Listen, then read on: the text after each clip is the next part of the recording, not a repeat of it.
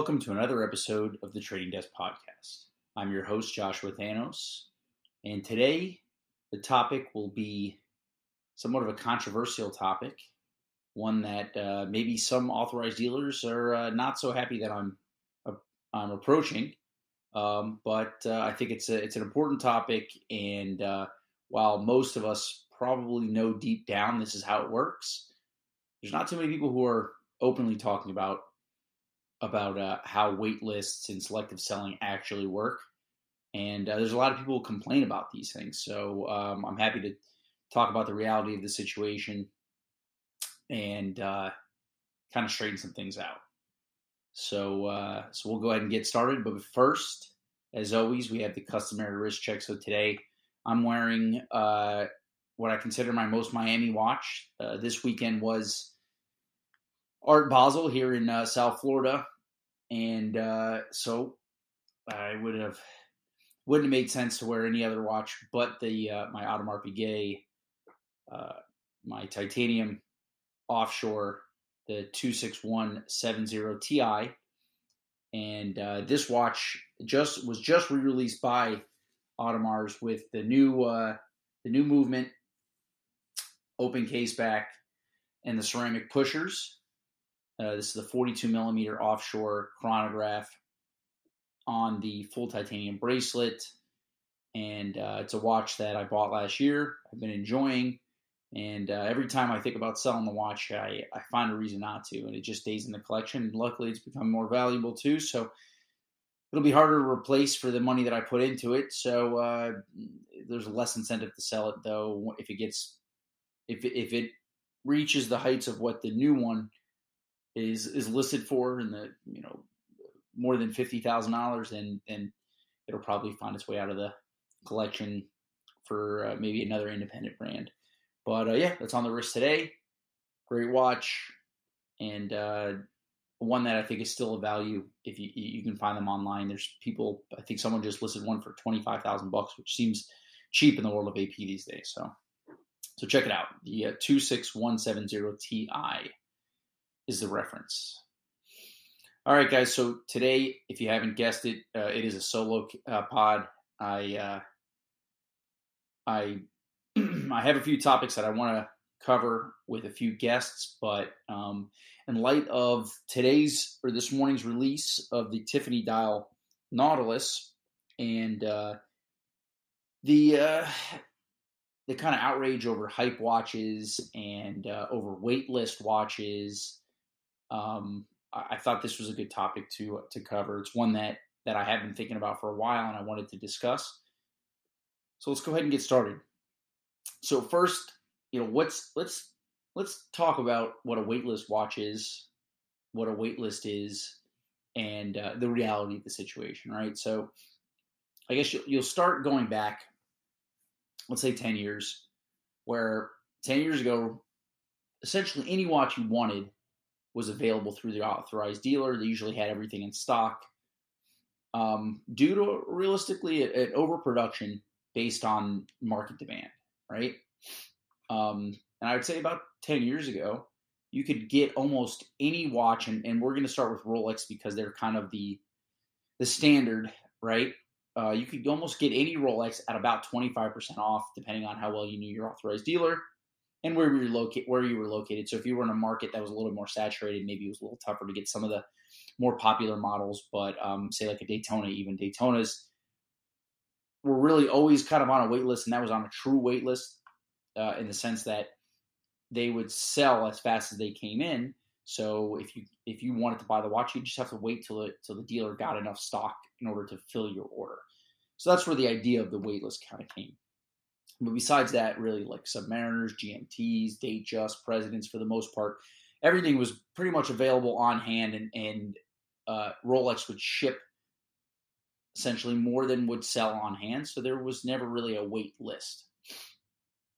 So fast forward to, let's say 2015 or so, right? The social media has really kind of taken hold, right, in pop culture.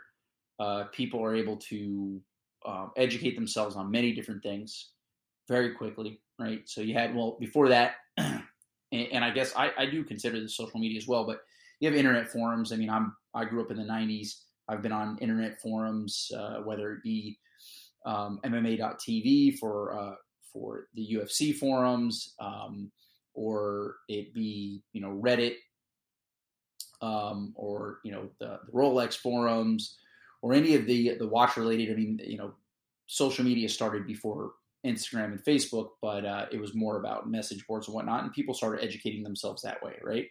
So, but before this, the way to educate yourself about watches or watch collecting is realistically you just have to know somebody, right? So if you didn't know a guy, how else would you get educated, or how else would you educate yourself on watches? You'd have to take a chance.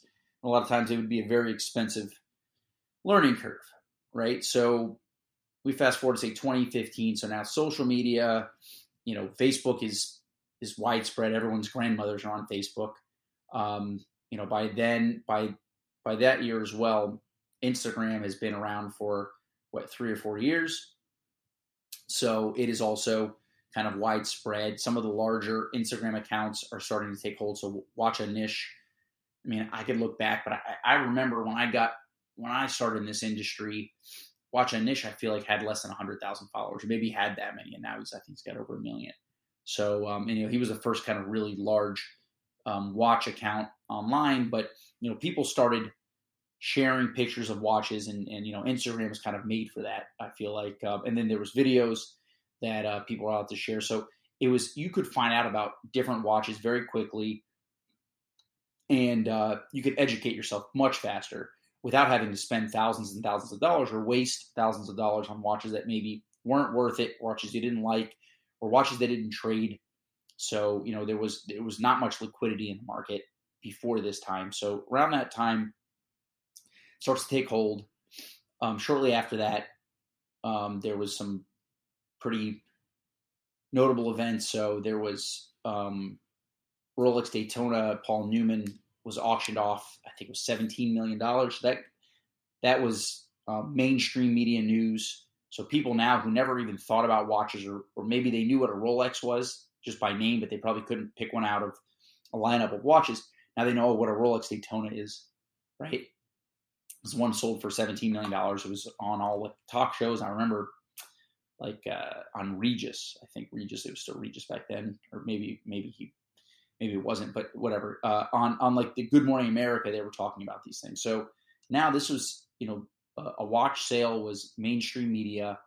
You also have Instagram, you have Facebook, and demand starts growing in the watch world in general, right? The economy essentially in America has fully recovered from the 2008 crash, and money is flowing. People are more educated. Large talks of auction results starts driving people towards Rolex in general. So the Rolex boutiques start drying up, right? So the watches start drying up. So Daytonas are the first ones. Even before the ceramic Daytona, the 116520s started drying up, and then in 2016 they released the new ceramic versions, and those watches have never ever traded at their retail. I can confirm that absolutely. Those watches from day one were trading $18,000 to $20,000 immediately, even up to 25, and then they bounced around a bit. But so that was the first watch where from day one it was well over the retail price, and then it created a little bit of a craze. So that people start like, oh, well, if I can't get the Daytona, then I'll get the Submariner, or if I can't, or it's really the GMT was the one that people started chasing. So that was the second watch that kind of popped. And then I think the next year after that, they released the Sky Dweller in stainless steel. Before that, it was only in precious metal on a strap or precious metal on a bracelet. So the Sky Dweller in stainless steel, second watch that never really traded at its retail, or the Blue Dial definitely didn't. The white and the black kind of fluctuated a bit, but it creates a real market around Rolex. People started looking at, oh, well, you buy a Rolex, you can make money, right? So then that's becomes the talk. And then it kind of catches fire from there, right? So then model by model, so it was the Daytona, Skydweller, GMT at the same time. And then certain models started popping here and there. 5711 at the same time as well from Patek started gaining heat. So people are looking at watches in general as, I guess as an investment, which was still made people in the industry, including myself, queasy to talk about and think about. But, people coming into the industry, like outsiders, people had never really bought watches before, looked at those saying, oh, they had heard that you never lose money on a Rolex, which really wasn't true. I mean, many people lost money on Rolex up to that point. It obviously had to do with how much you paid for the watch, right? That was the main factor. But say, hey, if I go buy a Rolex, especially at retail, I'm not going to lose money. So people started buying them, flipping them to other people who believe that if you bought one essentially at any price, that you wouldn't lose money. So it was like a self-fulfilling prophecy there. And then it kind of whipped up into a frenzy, right? So more buyers into the market, watching prices rising, hearing about people buying them through retail, flipping them for large profits, making $5,000 or $10,000 on a watch flip. You spend 15, you get 25. Okay, well that sounds like a no-brainer. Who wouldn't do that? So it just kind of built from there, right? Patek Philippe 5711 in Blue Dial. That's also another watch that roughly at that same time started kind of rising in price. So this was a watch that, I remember I've sold one as low as $18,000, and that was when the retail I think was like around 22 or so. So that watch ends up starting to trade closer to the retail, starts sliding above retail, starts going from 20 say 18 to 22 to 25 to 30 to 35 into 2018 to 40, 45. And at that point, people were asking me, hey, should I sell this watch? And is this a bubble? And my thoughts were absolutely it's a bubble. It's his madness. That watch is not worth $45,000. It's a $20,000 watch. It has been for a long time. I would sell it. Well, this was my advice back in 2017, 2018.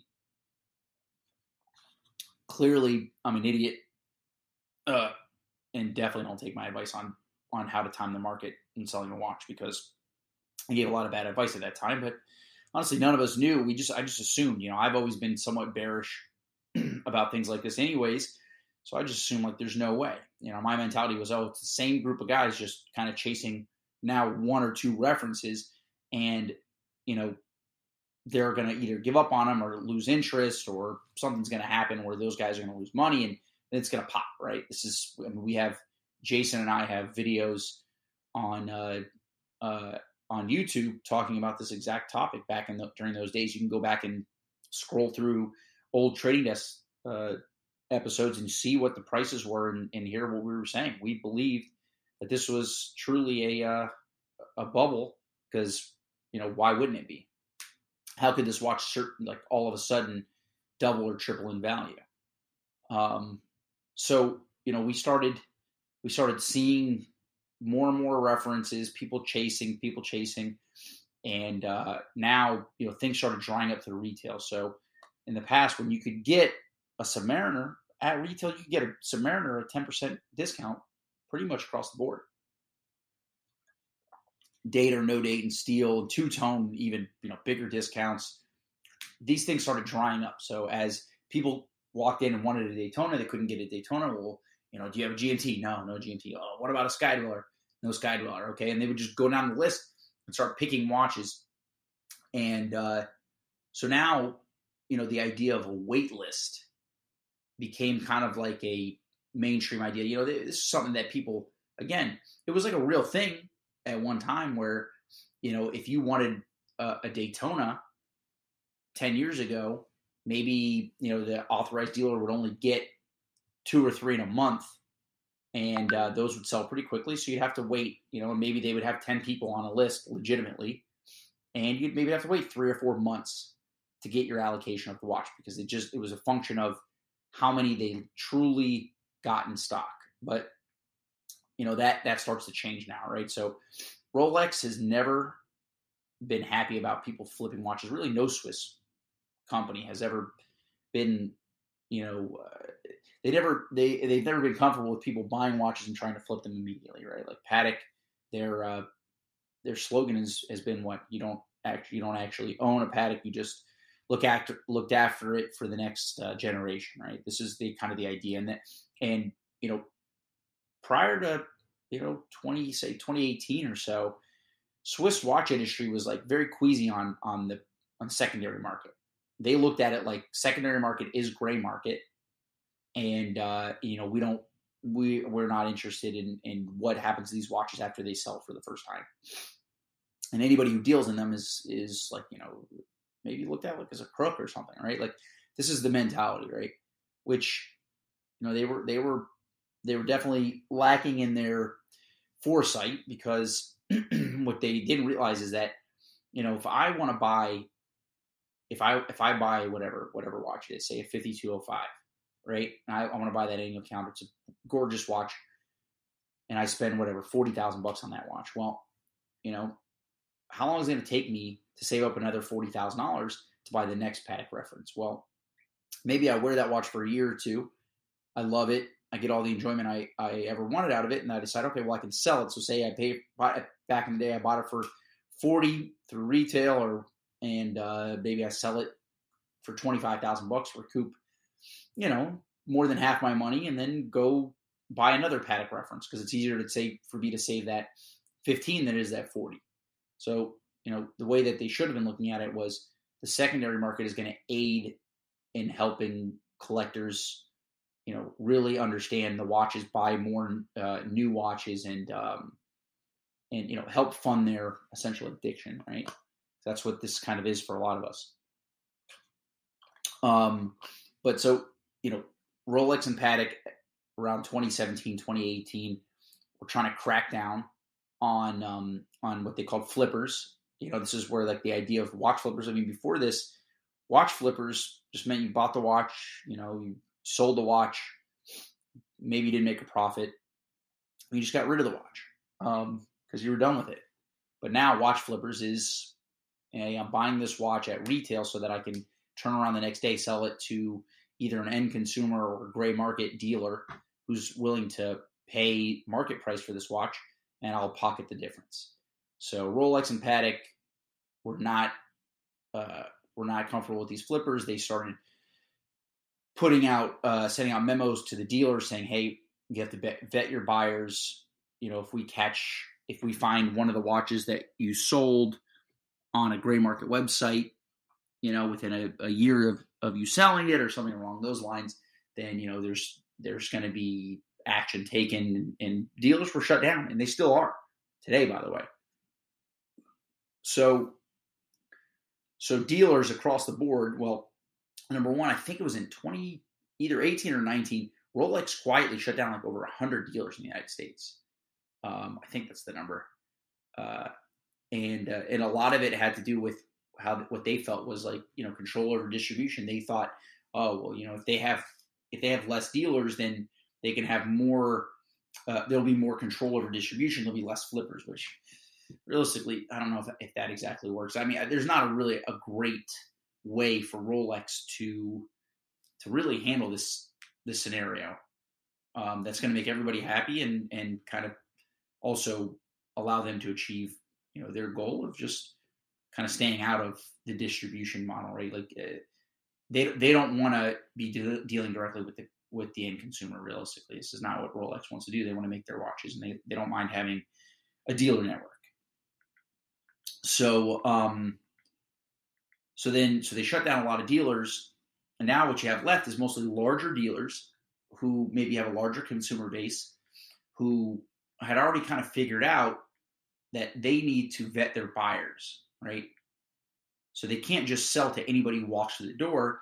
They need to make sure that whoever they're selling to is not someone who's going to be putting their business at risk in the sense of turning around and selling it to, a David SW type character, or Bob's Watches, or one of these, one of these websites that it's going to post it for sale the next day, fully stickered, showing the date of purchase, just the week before, right? So they need to protect themselves. So this is where the idea of the wait list becomes kind of mainstream, and where collectors start getting pissed, right? So like guys who say you were buying Rolexes for 20 years before this, right? So say you started buying Rolexes in the 90s, and you wouldn't have bought that watch unless you got your 25% discount, right? Well, now, not only can you not get a discount, you can't get that watch. It's either you legitimately are gonna wait, months or years, or you're not going to get it at all, and you're going to have to go to the gray market and pay market value. So number one, it's kind of a funny scenario, and I've had guys complain to me like, "Oh, I'd never pay over retail," but then the guy's talking to me about how he would only ever buy a Rolex if he got a 25% discount. So my question is, so the reason why you were getting a 25% discount is because you didn't want to pay retail, you wanted to pay market price because you knew that the Rolex wasn't worth the retail price, right? So now that the market price is above the retail, now you want to disregard the market price, and now you really want to focus on the retail price. It's kind of disingenuous in my opinion. I mean, I understand where it's coming from. And again, this is a luxury good. You can buy it however you want. But if we're going to be consistent and, honest with ourselves, like, if you were paying market then, it just happened to be below the retail price. So then what's the problem paying market now above? Maybe you don't feel like the watch is worth, double the retail price, and that's fair. That's a real scenario. But to all of a sudden start, demanding to stick to retail. It's like, well, you didn't demand to stick to retail when the watches were available at 25% off, right? So, I mean, that's another, I guess that's a whole different scenario. And I personally didn't really run into that too much because, well, I definitely was not part of an authorized dealer group back when those watches were worth 25% off. So, but that is something to think about as well. But, so now wait lists, right? So guys start walking in. New buyers are hearing, oh, you can go buy a Rolex and it's worth way more than you paid, and so you're buying something that's worth all this money. It's a great watch, blah blah blah. So you walk into, say, Mayors here in Boca Raton, and the person behind the desk, who or behind the empty case, tells you, oh well, there's we don't have the watch available. So you say, okay, well, can you put my name on a list? So now the person behind the desk behind the case has two options here. They can either say, yeah, sure, take down your information, and when you walk away, that information may or may not end up in the trash. Or they can be honest with you, right? And say, hey, listen, realistically, we're at capacity in the sense of customers. We have many repeat customers that we know and trust, and these watches are essentially allocated for the foreseeable future to those customers, okay? So they could say that to you, which might be actually tough to articulate and might turn into an uncomfortable situation. Or they can look at your face, say, yeah, sure. Yeah, it's going to be a 5-year wait for this Daytona, but let me take your name and number down, right? And that's just realistically a way to get you out of their face without having to tell you that you're not going to get what you're asking for. Chances are that person's not going to be working there in 5 years. And if they are, I mean, realistically, I had a situation where I went to my local AD before all this madness happened. Back when watches were somewhat available, I wanted to legitimately purchase a No Date sub at a time when they should have been available. And I guess it was right around the time when things started getting a little bit bonkers. And the salesperson told me it'd be 2 weeks, which I was a little skeptical, but I'm like, all right, the No Date sub was not trading for over list. I thought there was a good chance I'd get the watch. So 2 weeks go by, I reach out. They say, oh, I can't believe it hasn't come in yet. Give me another week. So after about 2 or 3 months of me reaching out, finally the person said, hey, what's your name again? That's when I knew that this person, there was no list. Well, I mean, I knew there's no list because I'm in the industry. But the fact is that this person had no intention of ever selling me this watch.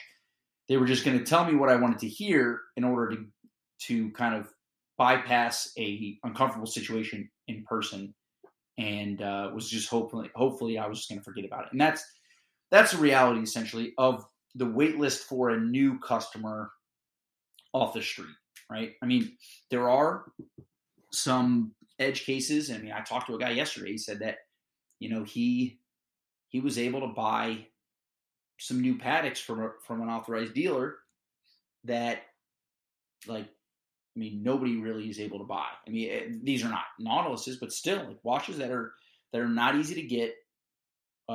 He went to a small authorized dealer in a southern town. I mean, he was referred by a friend who had purchased from them before, so maybe that was the way. There was a reason, but again, these are edge cases. You're going to hear these little things, but it's not the rule. I mean, you can try to fool yourself into thinking that.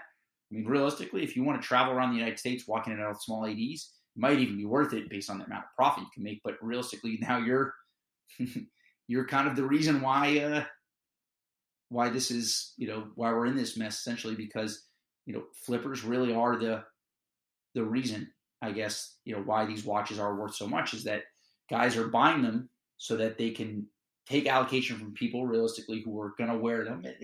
That's a whole other thing. But, from guys who I guess would truly wear the watch, sell at a profit, and then the guys who really, really want it, who don't want to wait or don't want to look for a different reference, or they really want that watch, they're just going to pay up. But realistically, that's the reality of a wait list. Is 99% of the time, if you have never purchased anything from this authorized dealer and you walk in and ask for a reference that is worth, say, double the retail price, right? So there are references that sell at or slightly above that original retail that you might actually be able to get your hands on with, in a reasonable amount of time, but if you're asking for a Daytona, if you're asking for a GMT, if you're asking for a Sky Dweller, and the person is nice to your face, doesn't tell you no, doesn't give you any indication that you're not going to get the watch, says, oh yeah, this will be a 3-year waiting list or something along those lines, takes your name, chances that you're going to get that call in 3 years or ever is slim to none. So let's not, that's the first thing. Let's not fool ourselves into thinking that there truly is a wait list. Just understand that is unfortunately a way for some maybe weaker boutique staff, I guess, to avoid an uncomfortable situation. I've walked into the Audemars Piguet boutique in Manhattan, and I asked for a ladies' watch, two-tone 34 Royal Oak, and the guy was really nice. I told him I was in the industry. I bought some straps from him, and I said, hey, legitimately, I want to buy this watch for my wife. This was her. I would like to buy it for her as a present. And, I'm not asking for a men's watch because I know that's not going to happen. And he said, oh, yeah, we should be able to get this for you. And this was in the summer. I doubt that guy has my number. They did put my name and info into their actual system because I bought some straps. So they put it in there. But do I ever expect to get a call from that guy? Absolutely not. Do I hold it against him? Not exactly. Again, he doesn't know who I am. It's just easier for them to take the name and the number than it would be for them to have the conversation I'm having with you now and say, listen, by the way, I'd love to sell you something if I could. We don't make enough watches to, satiate the entire market. So we have to be selective about whoever we sell to. So that's the next topic, I guess. Selective selling, right? So the first part is the wait list, which is for all intents and purposes, it's really non-existent. There are guys who get watches. I've heard some crazy stories. I know a guy who bought a Tudor from his local authorized dealer on the West Coast, United States, and then they called him for a blue Sky Dweller. It was bonkers. I know the guy. He flipped it. He flipped it immediately. He flipped it to me, to us. I bought the watch. So they certainly shouldn't have sold it to him, but he had bought a Tudor before this. Guys, I hear all these stories because those watches end up with me. So there are some strange cases where people get watches that they haven't, I guess, earned in a sense, and that's always weird because it's like, you earn you earn something by spending money, it's kind of uncomfortable. But that's where I guess the second part of this is selective selling, right? So, how does an authorized dealer of a brand that has a certain allocation and has to and is beholden to selling at retail, right? Because that's like the main thing. Like if an authorized Rolex dealer gets caught trying to sell at a premium, immediate termination of the brand, and they can lose at this point millions of dollars.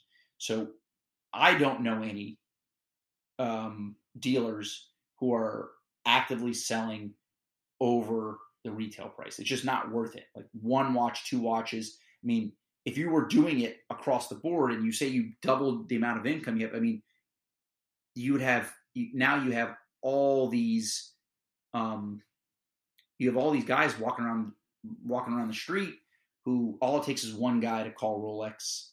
Any evidence that you've done something like this is going to they're going to close you. It doesn't matter who you are. So I'd say that the penalty for selling over list is so great that it's a tremendous deterrent, especially with how valuable. I mean, there's no watches are left in the case. I mean, even ladies' watches at this point are selling, at or above their retail pre-owned. So there's no incentive really for them to sell over list because they're just the penalties are so great. So, but so how do you determine who to sell to, right? So you just do like a first come first serve. Well, I mean, I'm sure if I was a buyer, I would say that's the only fair way to do it. But from a retailer's perspective, if I've never sold you anything, I don't know who you are, and you just promise me that you're not going to sell it, what are the chances I'm going to trust my, say, $10 or $20 million worth of revenue per year with you? Like, why would I do that? Why would anybody do that? If you were me, you wouldn't do that, right? If you were an authorized dealer of a Rolex, and you owned a Rolex dealership in your area, and some guy walked in, he says, "Listen, man, I swear, I just want to wear the watch." So you sell him the ceramic Daytona, and then the watch shows up on a website next week, and he just says, "Well, too bad." Like, who would do that? Nobody would. You're just asking for trouble, right?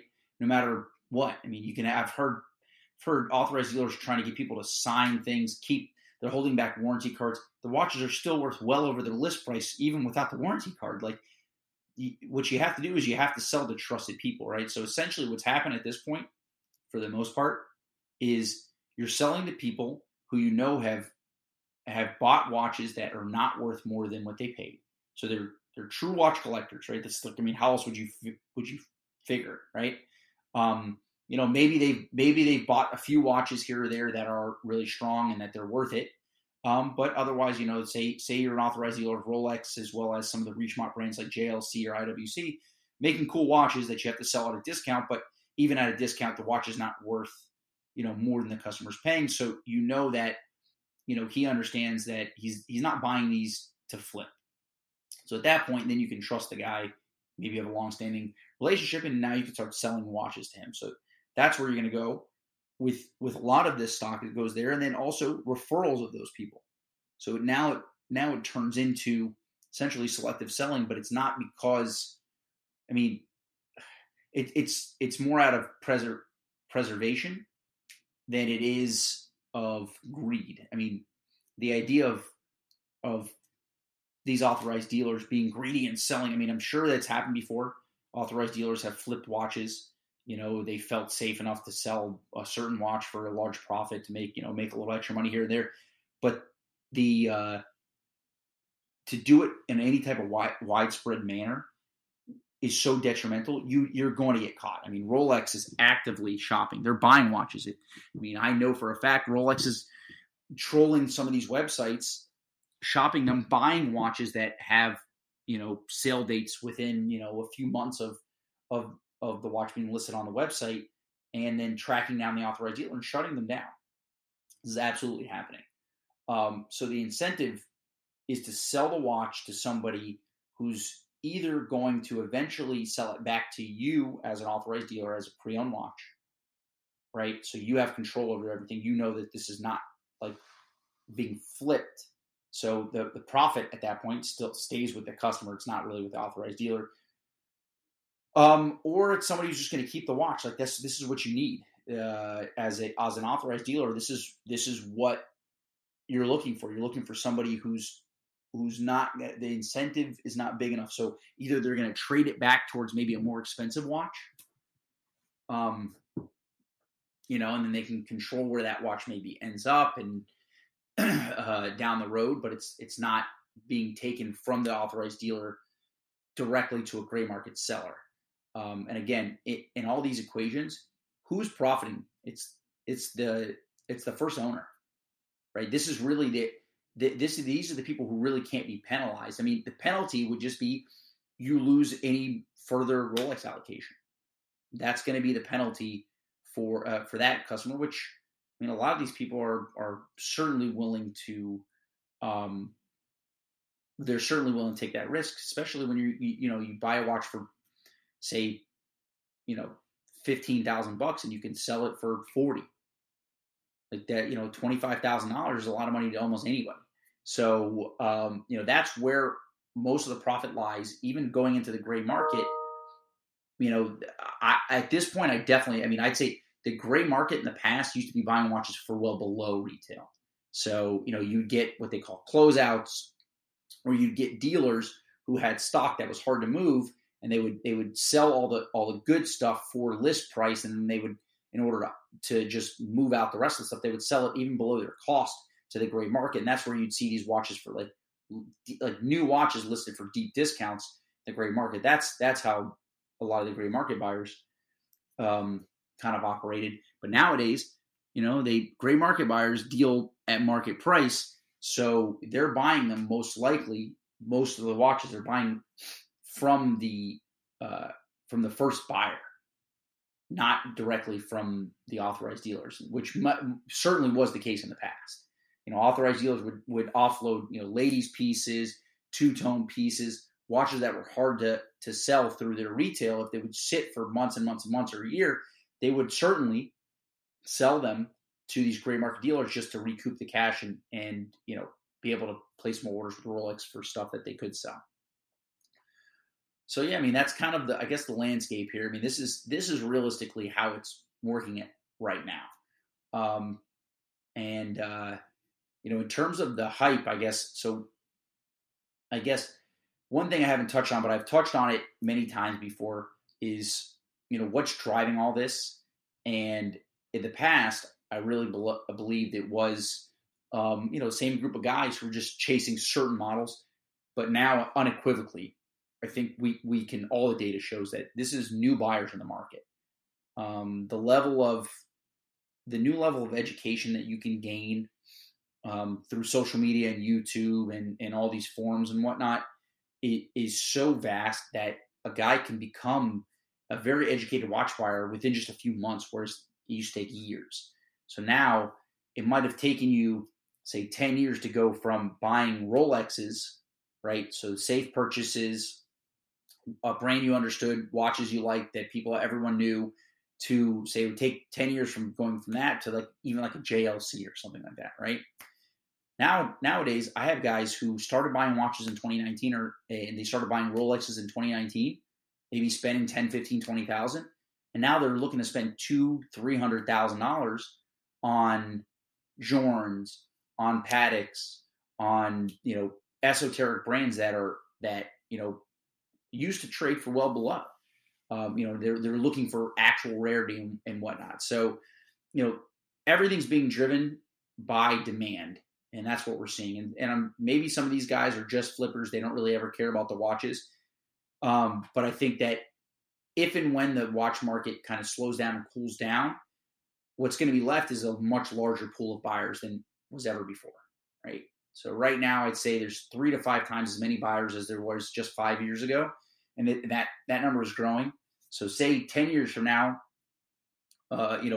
things cool down, and people are not looking to, say, quote unquote, invest in watches and flip them, there's still going to be a large contingency of buyers that, unless the Swiss watch world decides to start overproducing again, which I can't imagine that they would ever want to go back to kind of how it was before. it was tough. It was not easy for a lot of these brands. They lost money on a lot of watches, and so I think a lot of them have learned from their mistakes, and they realize, well, if we just if we can hang on to the current amount of demand or something near that, and just keep producing what we have been for the longest time, then we can make all the money we want, and we don't have to worry about closing out 25% of our stock every year and selling them backdoor for pennies on the dollar and devaluing the brand, as a whole. The days of closeouts for the most part is really gone for most brands.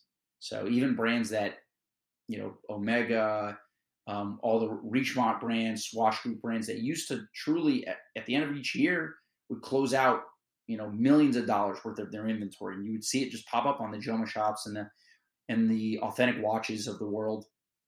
Now it doesn't happen really. The Joma shop and Authentic Watches are buying and trading watches. In order to stay relevant, you have to, because this is the new kind of state of things. So, but yeah, I guess that's basically it. Hopefully, I covered everything that I wanted to. I mean, it's pretty, in my mind, this is all pretty obvious, but I guess if you're not in it all day long, I mean, there's a lot of guys, by the way. I mean, in the world we live in today, everyone seems like they're looking for conspiracy theory. So, and the Rolex shortage or Rolex, cutting inventory or cutting production. Which, by the way, so Godberg Jewelers, which essentially owns Watchbox, is an authorized dealer of Rolex in Philadelphia, and I believe last I checked, we received more watches in 2021 than we did in 2019. So, if there's a shortage, I don't know how you account for that, because the production is up, and they increase production very slightly year over year, and they make their production schedules years in advance. That's what they've been doing. The Rolex, Patek, same thing. These guys are not cutting production. This is a result of increased demand and basically a zero reaction from the production side, from the supply side. And this is kind of the world we live in for the time being. Is it a bubble that's going to pop? Well, I mean, I thought so years ago, and it hasn't happened. The more new buyers that come in, I think the safer you are in buying watches in total. And while, essentially people talk about things that are hard to get, I mean, nothing's really hard to get, right? Like Daytonas are not hard to get. I mean, there's hundreds of them available on Chrono24, on eBay, on Watchbox.com. We have a lot of them. You just have to buy them at market price. That's the reality of it. So they cost more to buy, but you in the end they're much more liquid. So it's truly not going to cost you anything to sell that watch. So maybe Daytonas have always kind of been that way, but I mean, now a Rolex President, that if you bought a Rolex President at whatever $38,000 retail, you would be selling that to a gray market or like a reseller for around $20,000 or sometimes less. So even precious metal watches, white gold used to be the sucker's bet. Like, why would you buy a white gold sport watch, like a white gold GMT or white gold Yachtmaster, if they made it in stainless steel? Who the hell would spend that money on that watch when you could buy the watch in stainless steel for less? Nowadays, there's enough demand where even those watches are liquid. So there's really no mistakes when buying most of these watches. I mean, there are plenty of brands that definitely trade below retail, but even Panerais are stronger than they were, 4 or 5 years ago. I mean, all my Panerais are still worth less than I paid. And I don't ever assume them ever going, above kind of what I paid at user price, but it's less of a loss. So I'd say overall, it's really good for the market. I know it's not great if you have a limited budget, and that's the reality of the world, I guess, in some sense. But if you look at it for what it truly will cost you to own the watch, if you're a guy who only buys a watch and sells it after 2 or 3 years, and used to take massive hits on these things. You don't have to take those hits anymore. So for those guys, you'd have to spend a few more bucks, so you have to save up a little bit more. But in the end, the true cost is definitely less. So I'd say while this certainly is annoying, and having to as an authorized dealer of certain brands, having to look people in the face and tell them, sorry, I can't take your $30,000-$40,000 or $20,000 for this one good because I just don't have anything available. It's not a comfortable conversation to have, but in the end, you can buy it at market price, and it's really not going to cost you anything to get back out of it. So it is an all boats rise scenario. I'd say that that's my silver lining. But if you've never bought a Rolex from your authorized dealer, you've never walked in that place, into that building, and you walk in and you ask them for a watch, and they tell you they're going to put your name on a waiting list, don't believe the lie. I mean, realistically, it's not happening. So sorry to burst the bubble. And I guess that's it. We're on 45 minutes here. I guess I'll go ahead and wrap this up. If you're still listening, like always, you're a champion. We love you. Check out the rest of the podcast I think we're in like the 90s now. So there's hours and hours of me, Jason, Sequan Gottlieb, Mike Manjos, and others. You can scroll through. You can check us out on the iTunes app, the podcast app on Apple. We're on Spotify. You can check out the old episodes of the Trading Desk that we did on YouTube. It's still up there on Watchbox Studios. Just go ahead and search the Trading Desk. You can see some of those old ones if you want to get nostalgic to see when a 5711 was $25,000. Just scroll back to 2015. We were making those videos then. So again, thank you so much, guys. By the way, you can check me out on Instagram. Reach out to me on Instagram at Mr. Thanos. And I'll get back to you pretty quick. It is the busiest time of the year, so don't get too mad if it takes me a week to get back to you. And if it's something urgent, if you want to buy a watch today, you can check out my bio on my Instagram. Says my phone number and my email. People love to send me a DM asking me for my phone number when it's in there. You can see it right there, man. It's always been posted. So you can text or call me there. That's fine. But yeah, so thanks for listening, guys, and I'll see you next week. See you next Tuesday.